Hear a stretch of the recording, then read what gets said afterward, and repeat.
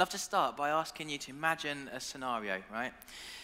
Imagine that you're at home one evening and you get a bit peckish. You're home alone and you go sort of rummaging around the cupboard to find something to eat, and you find a Toblerone left over from Christmas, unwrapped, so you're like jackpot, and then you take it out and there's a tag and you realise that it is actually a gift that was intended not just for you, but to be shared between your family or your housemates or your colleagues or whatever.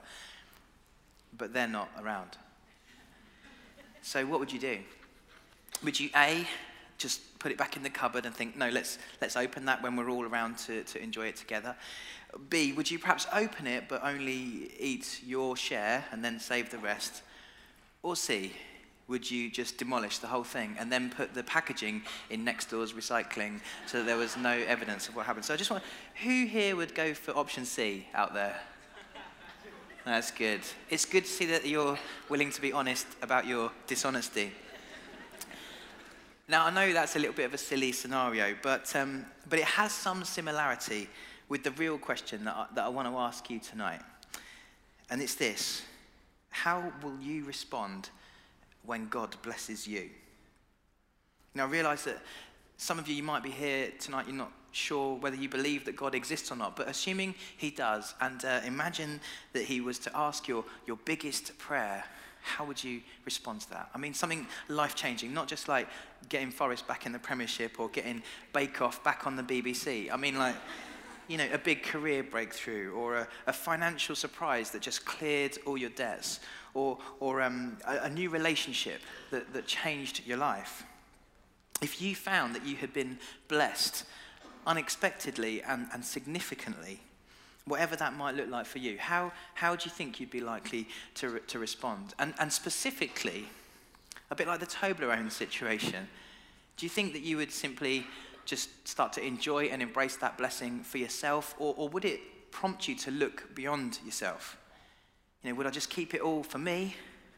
Or would I be prompted to start to share it with others? Would that blessing spur me to be more generous or more thankful and hospitable to others and helpful of others? So I think most of us would certainly like to think that it would prompt us to be more sharing. But would we? What I want to do tonight is consider that question. And I think for us to spend some time thinking about how we would like to respond, at least, so that if and when one day we do realise that God has blessed us, we'll know exactly what to do. And as we look at this question, we're going to look at a story from the Bible in the Old Testament, which is the bit of the Bible that talks about everything that happened before Jesus. It's in 2 Kings chapter 6, so if you've got a Bible, it's worth opening it there. And just to give you a little bit of context here, about 900 years before Jesus, there was a civil war in the nation of Israel, the people of God, and it sort of broke into a northern and a southern kingdom. And then what happened to both of those kingdoms over a series of several hundred years was both of those kingdoms really fell into ruin through poor leadership by this succession of wicked kings who just led the people really away from God.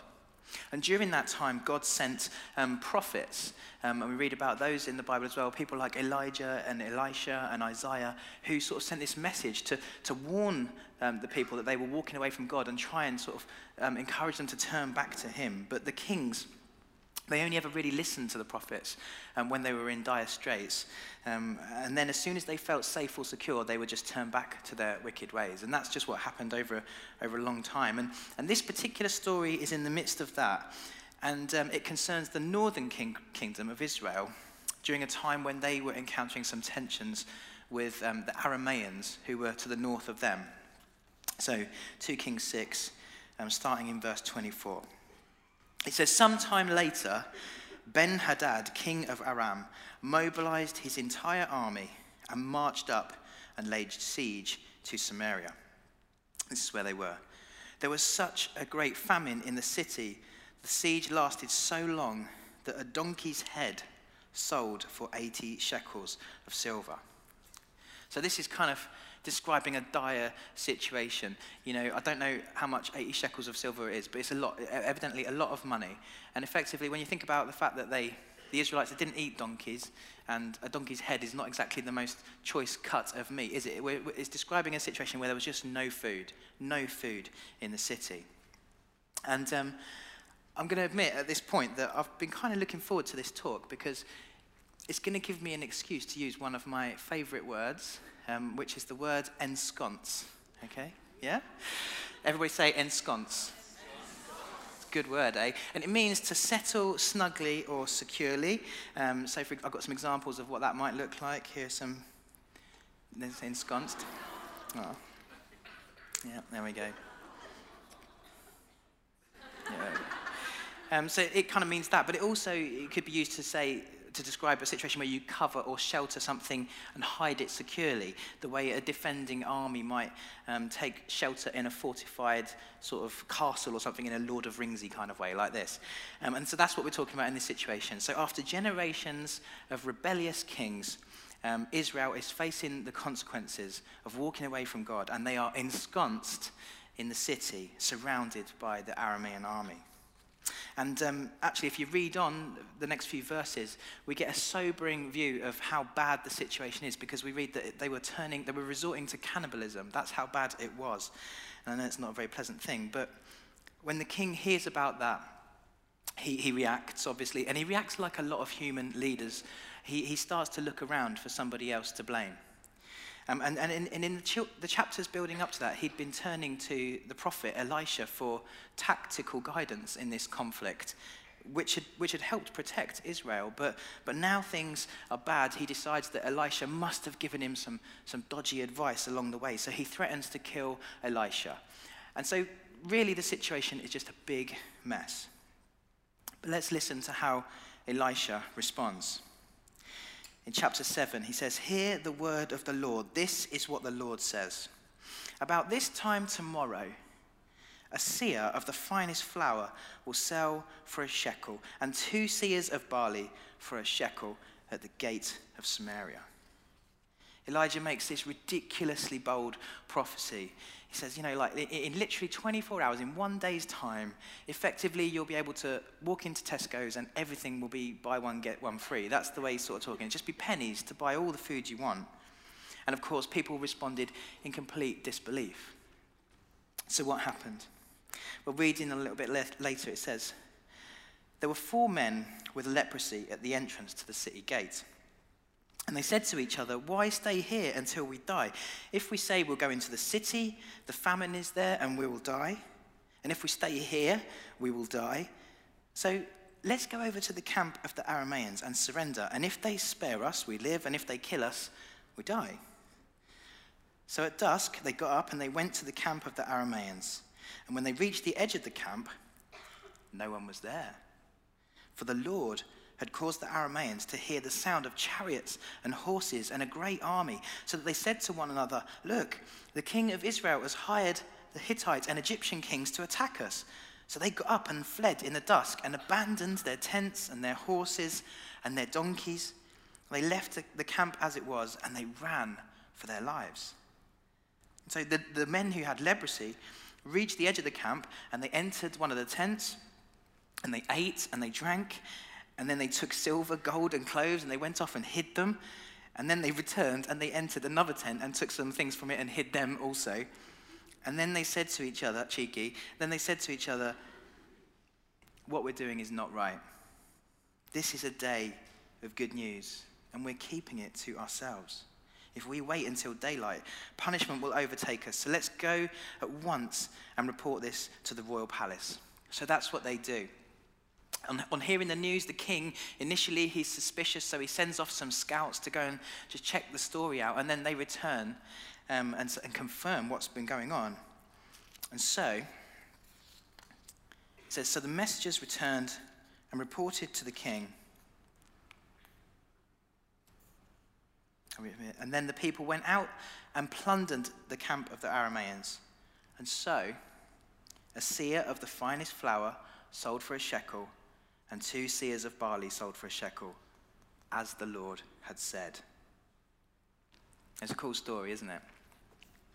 So what strikes you most about it? For me, It's the way that God is just completely and utterly in control. His mastery of the situation, his sovereignty, to use a posh word. When human kings are under siege, they start to look for sort of human solutions, don't they? They look at maps and tactics and armies, and they think about how they're going to negotiate their way out of it, and they think about who they're going to blame on Twitter, because that's how human kings respond to those kind of situations. But God, of course, he has other options.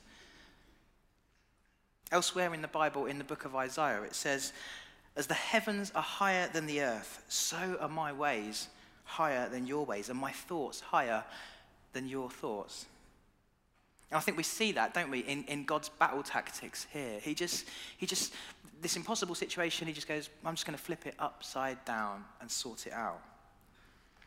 I don't know if you've ever faced a situation in your life that seemed impossible, that seemed like a real pickle, but then you prayed about it and it turned out completely different to how you anticipated. Have you ever had that situation? I think sometimes we can even miss it when it happens. We can sort of not notice God's hand at work.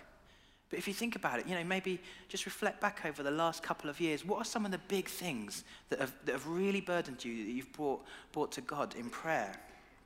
And I wonder, as you think of those, were there any situations that when you reflect on it, you think, actually, it got resolved in the end, didn't it? I think sometimes when that happens to me, I don't notice God doing it. I can think of times, for example, that I've faced a really difficult conversation with a person. Maybe there's been a bit of tension, a bit of something that needs to be sorted out. Maybe sometimes with people in this room even. And I faced this difficult conversation. I thought, oh, this is going to go so badly. And I've prayed about it and saying, God, I just can't see how this is going to resolve itself. Would you just help?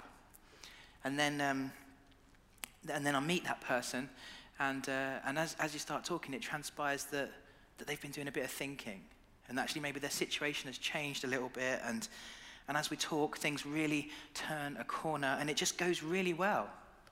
And then as I say goodbye, invariably the first thing that goes through my head is, well, I think I handled that pretty well. Well done, Pastor Bodders. And I think God must be just thinking, you Wally, you absolute Wally, because I think we need to be careful to reflect and recognize when God's hand has been at work. And we need to thank him not just for the battles that he helps us fight, but for the battles that he spares us from altogether. When we face situations in life that seem completely insurmountable, so often our initial reaction is to start looking for human solutions, to think, how are we going to dig our way out of this? But God has other ways, because he is sovereign. And you might be here and you might be thinking, well, I really hope that's true, but the situation that I'm in at the moment, it's terrible. I just can't see a way through it. How can I know that God is ultimately in control? How can I trust that? And I'd say, well, the one thing that I can encourage you with is that he has a track record of keeping his promises. Just think about this story.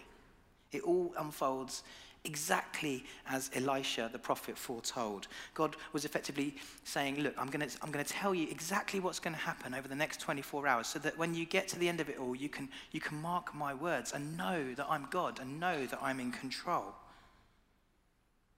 When we face difficult situations, we can go to this book and we can find story after story after story like this of fulfilled promises that encourage us. And that's, if you're in a situation like that right now, that's what I'd encourage you to do. And I would say the thing about all these stories, including the story of the siege, all of them in a way, they point towards the greatest fulfilled promise of them all. The ultimate battle that God fought on behalf of his people. It points towards Jesus and his emphatic victory over sin and death on the cross. And just think for a second about some of the parallels between that story and this story of the siege. At the cross, in the same way, all hope was lost. At the cross, Jesus' enemies surrounded him. At the cross, generation upon generations of the consequences of rebellion and sin bore down on him. At the cross, there was no foreseeable path to victory, but victory had been foretold. Jesus had said, I will be handed over, I will be sacrificed. The prophets had predicted it all the details, his robe, and they'll cast lots for his clothing. But of course, Jesus had also promised, in 3 days, I'll conquer death and I'll return. And that was the most boldest foretelling of them all. But he accomplished it. He pulled it off. And he invites us into that victory in our lives. So whatever you're facing today, no matter how bad it is, I don't want to make light of it or dismiss it, but it might be an addiction or financial concerns or relationships that are in a mess. You might just feel in a place of wilderness, in sort of reeling from bereavement. Whatever it is, I want to remind you that he is the ultimate victor, that he is in control. He has a plan to save his people and a plan for our future, and only he has the authority and the power to pull that off. So just keep going, keep praying. And maybe if there is a situation for you that's just heavy and weighing on you like that, let's just pause for just a moment and just reflect for a second and bring that to God. Just lay that before him. Just take a moment to do that.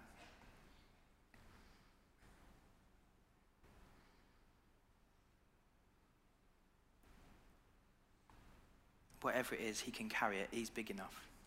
And I think that really is the first and foremost thing that this story tells us. It tells us that God is sovereign. But I think, moving on, I think this story, it also has a lot to say about humanity, about us as well. And that's what I'm going to focus on now. And it really relates to the little story of the lepers, as we read. Of all the characters in this story, I think they were perhaps the most hopeless of all, weren't they? They were left there, marginalised at the city gate, thinking, well, why stay here until we die? If we go there, we die. If we go there, we die. And so they had basically no hope. And they handed themselves over to the Aramaeans. But then to their amazement, they walk into this deserted camp, sort of Mary Celeste style, with all these abandoned riches and plentiful storehouses. And I love that little story. And the thing that I love about that story, I think most of all, is that their journey from just complete hopelessness to complete salvation, it reminds me of my own story. In fact, I'd say it is a reflection of every Christian's story. We all start out in the same place. We all start out broken, burdened by the wounds of life, but above all, burdened by our guilt and our shame and the regrets of the broken choices that we've made in our life. And we encounter Jesus and we hear about his grace and his forgiveness. And he saves us from death to life. In Ephesians chapter 2, it explains, it says, because of his great love for us, God, who is rich in mercy, made us alive with Christ, even when we were dead in our transgressions. Those lepers, they were as good as dead, really, weren't they? It's by grace, it says, that you have been saved. Just if you're here tonight and you are on a journey of exploring the Christian faith, I realise as I share that it might not mean a great deal to you, but it's hard for me to really express how amazing that is, what I'm talking about there. The Bible uses language to sort of emphasize how radical the change is in us when we start to follow Jesus. It uses language like we go from being in the darkness to coming out into the light, from being lost to being found, from being a slave to being set free, from being dead to alive. And as I reflect on my journey, that has been my experience in a real and tangible way. And God has blessed me in so many ways as I've been following him. In practical ways, he's given me a roof over my head, and he's given me a wonderful family, and he's given me a wonderful church family. But above all, he's blessed me with redemption, with salvation, with freedom from my sins. He's blessed me with this new life, both now and the promise of that life forever. So, reflecting back on that question that I asked at the start, how will I respond on the day that God blesses me? Well, the thing is, as I reflect, I realize he already has blessed me. He already has blessed me in incredible ways, from death to life, from slavery to freedom. And so the most pressing question is not how am I going to respond when he blesses me, it's how must I respond in light of all that he's done for me. And I think there's a lesson in the story of the lepers again for us, because how did they respond when they found a blessing? Well, initially, they did exactly what you'd expect starving, hopeless people to do. They started filling their own bellies, didn't they? And they started gathering all the valuables and hiding them away. They tucked into the Toblerone, effectively. But then they said to each other, what we're doing is not right. This is a day of good news, and we're keeping it to ourselves. This is a day of good news, and we're keeping it to ourselves, they said. Just that one moment of reflection, realization, it sent them back to the city under siege. And as a consequence of that, the whole city got saved. I love the way that God, he could have saved that city in so many ways, couldn't he? He could have sent sort of bread from heaven to fall down and sustain the Israelites through the siege. He'd done that sort of thing before. He could have sent an angelic army to just sweep away the Arameans. He'd done that sort of thing before. But on this occasion, he chose instead to partner in his plan to save the city with the least in the city, these 4 hopeless lepers. And that's really my second point, that God, he invites us to participate in sharing the spoils of his victory. You know, think in this situation, God had done all the muscle work to achieve the victory, hadn't he? He defeated the army, and there were all the spoils, the gold, the silver, the food, just abandoned at the camp. And of course, these guys got the privilege of sharing those spoils with the people in the city, what they described as sharing the good news. That's how they described it in the story. And of course, it's the same for us as followers of Jesus. Jesus has done all the hard work to win the victory on the cross.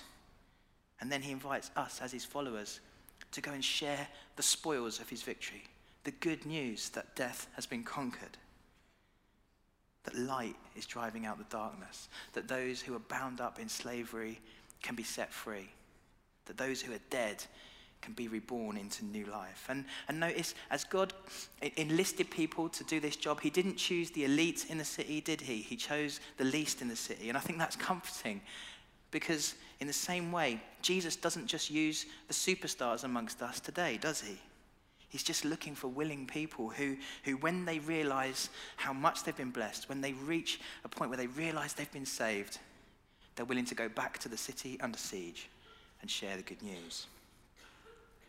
Now, you know, it didn't go completely to plan, did it? It wasn't until the lepers had stashed a load of stuff away for themselves that they looked around and started to think about everybody else. And I think in the same way, sometimes our own brokenness can hinder us. It can take us a little while to come round to God's agenda sometimes. And some of us might have wasted a bit of time stashing our own blessings first before we start to think about others. And the reality is we can't change that. We can't change what's happened in the past. But what we can do is change how we're going to respond today and from here on. And I think there's a bit of a challenge for us in the story of this siege. I was also challenged by a story that I read recently on the Open Doors website. Open Doors is a charity that supports the persecuted church around the world.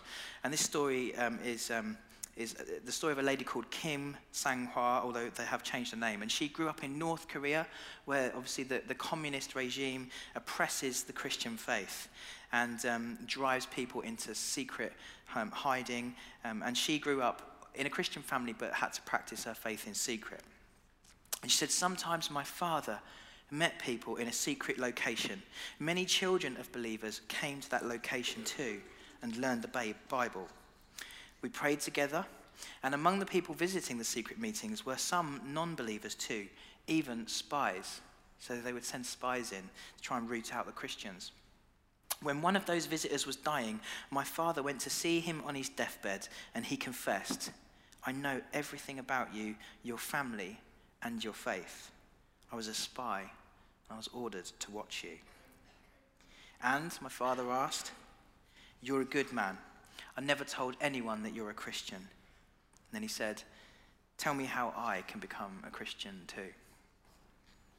In the final moments of his life, this man repented and entered the kingdom of God. My father was able to lead him there.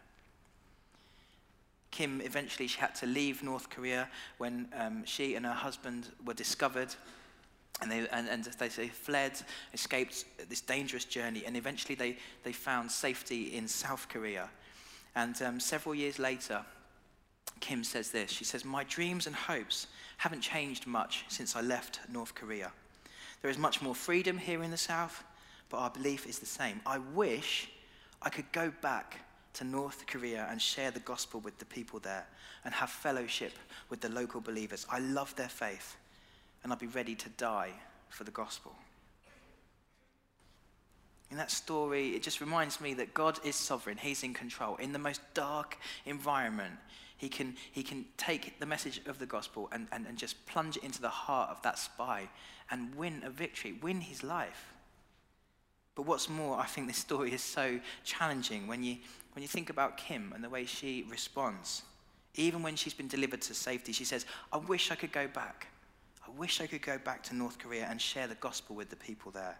Her heart yearns for the people under siege.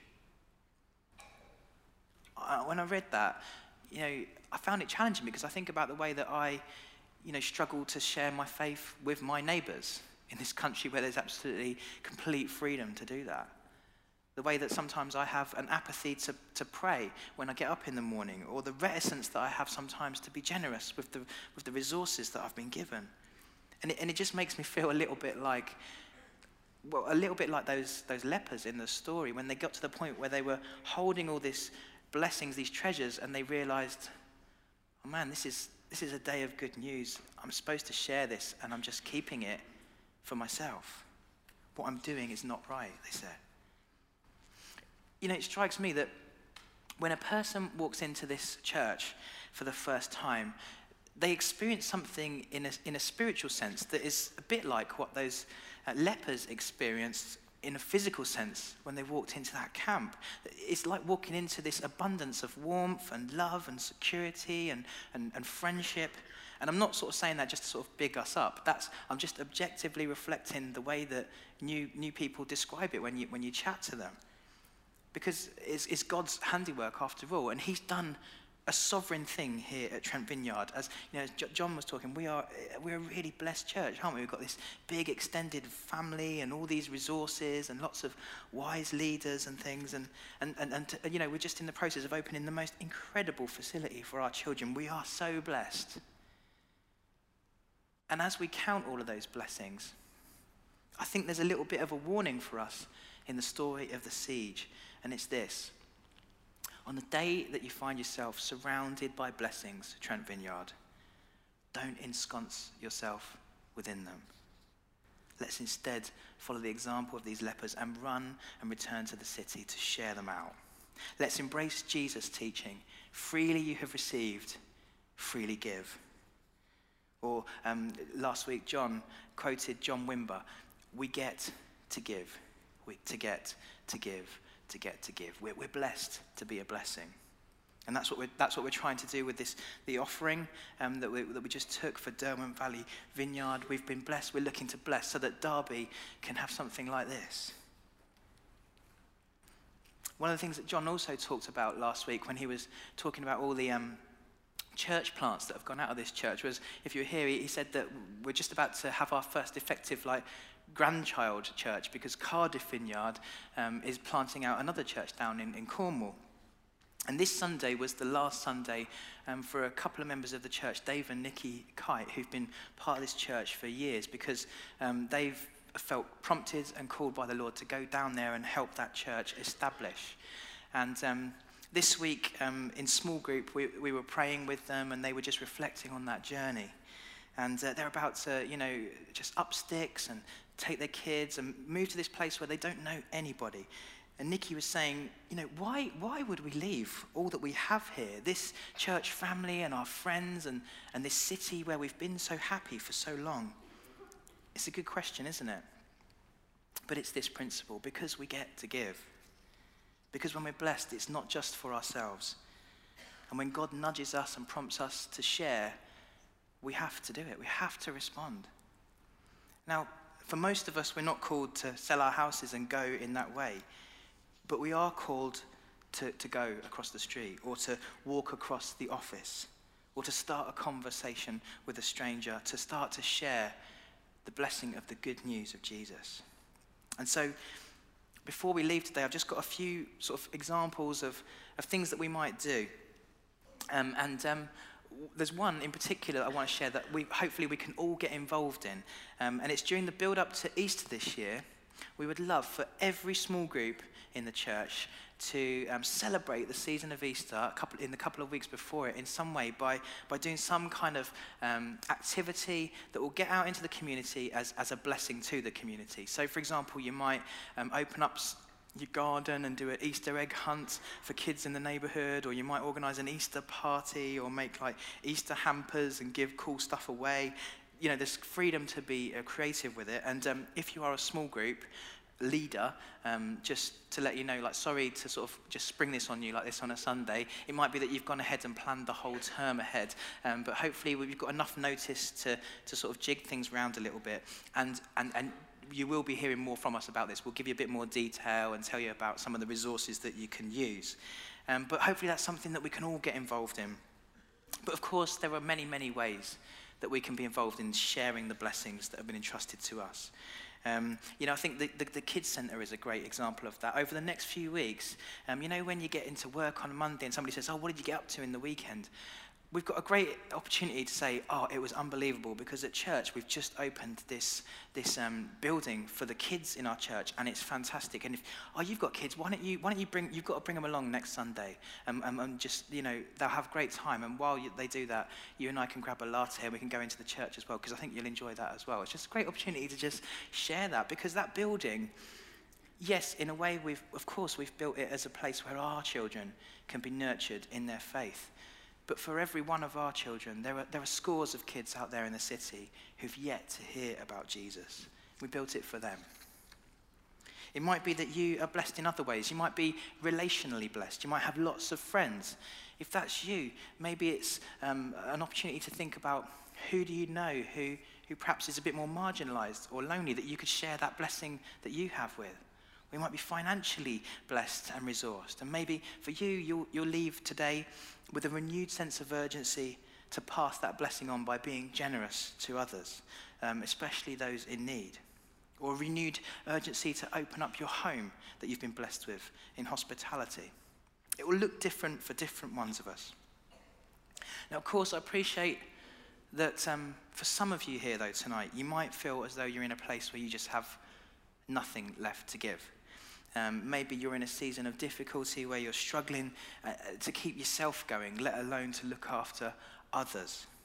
And if that's you, I want to be really clear that we want to be a church that supports you and walks with you through that season. And that's what small groups are all about.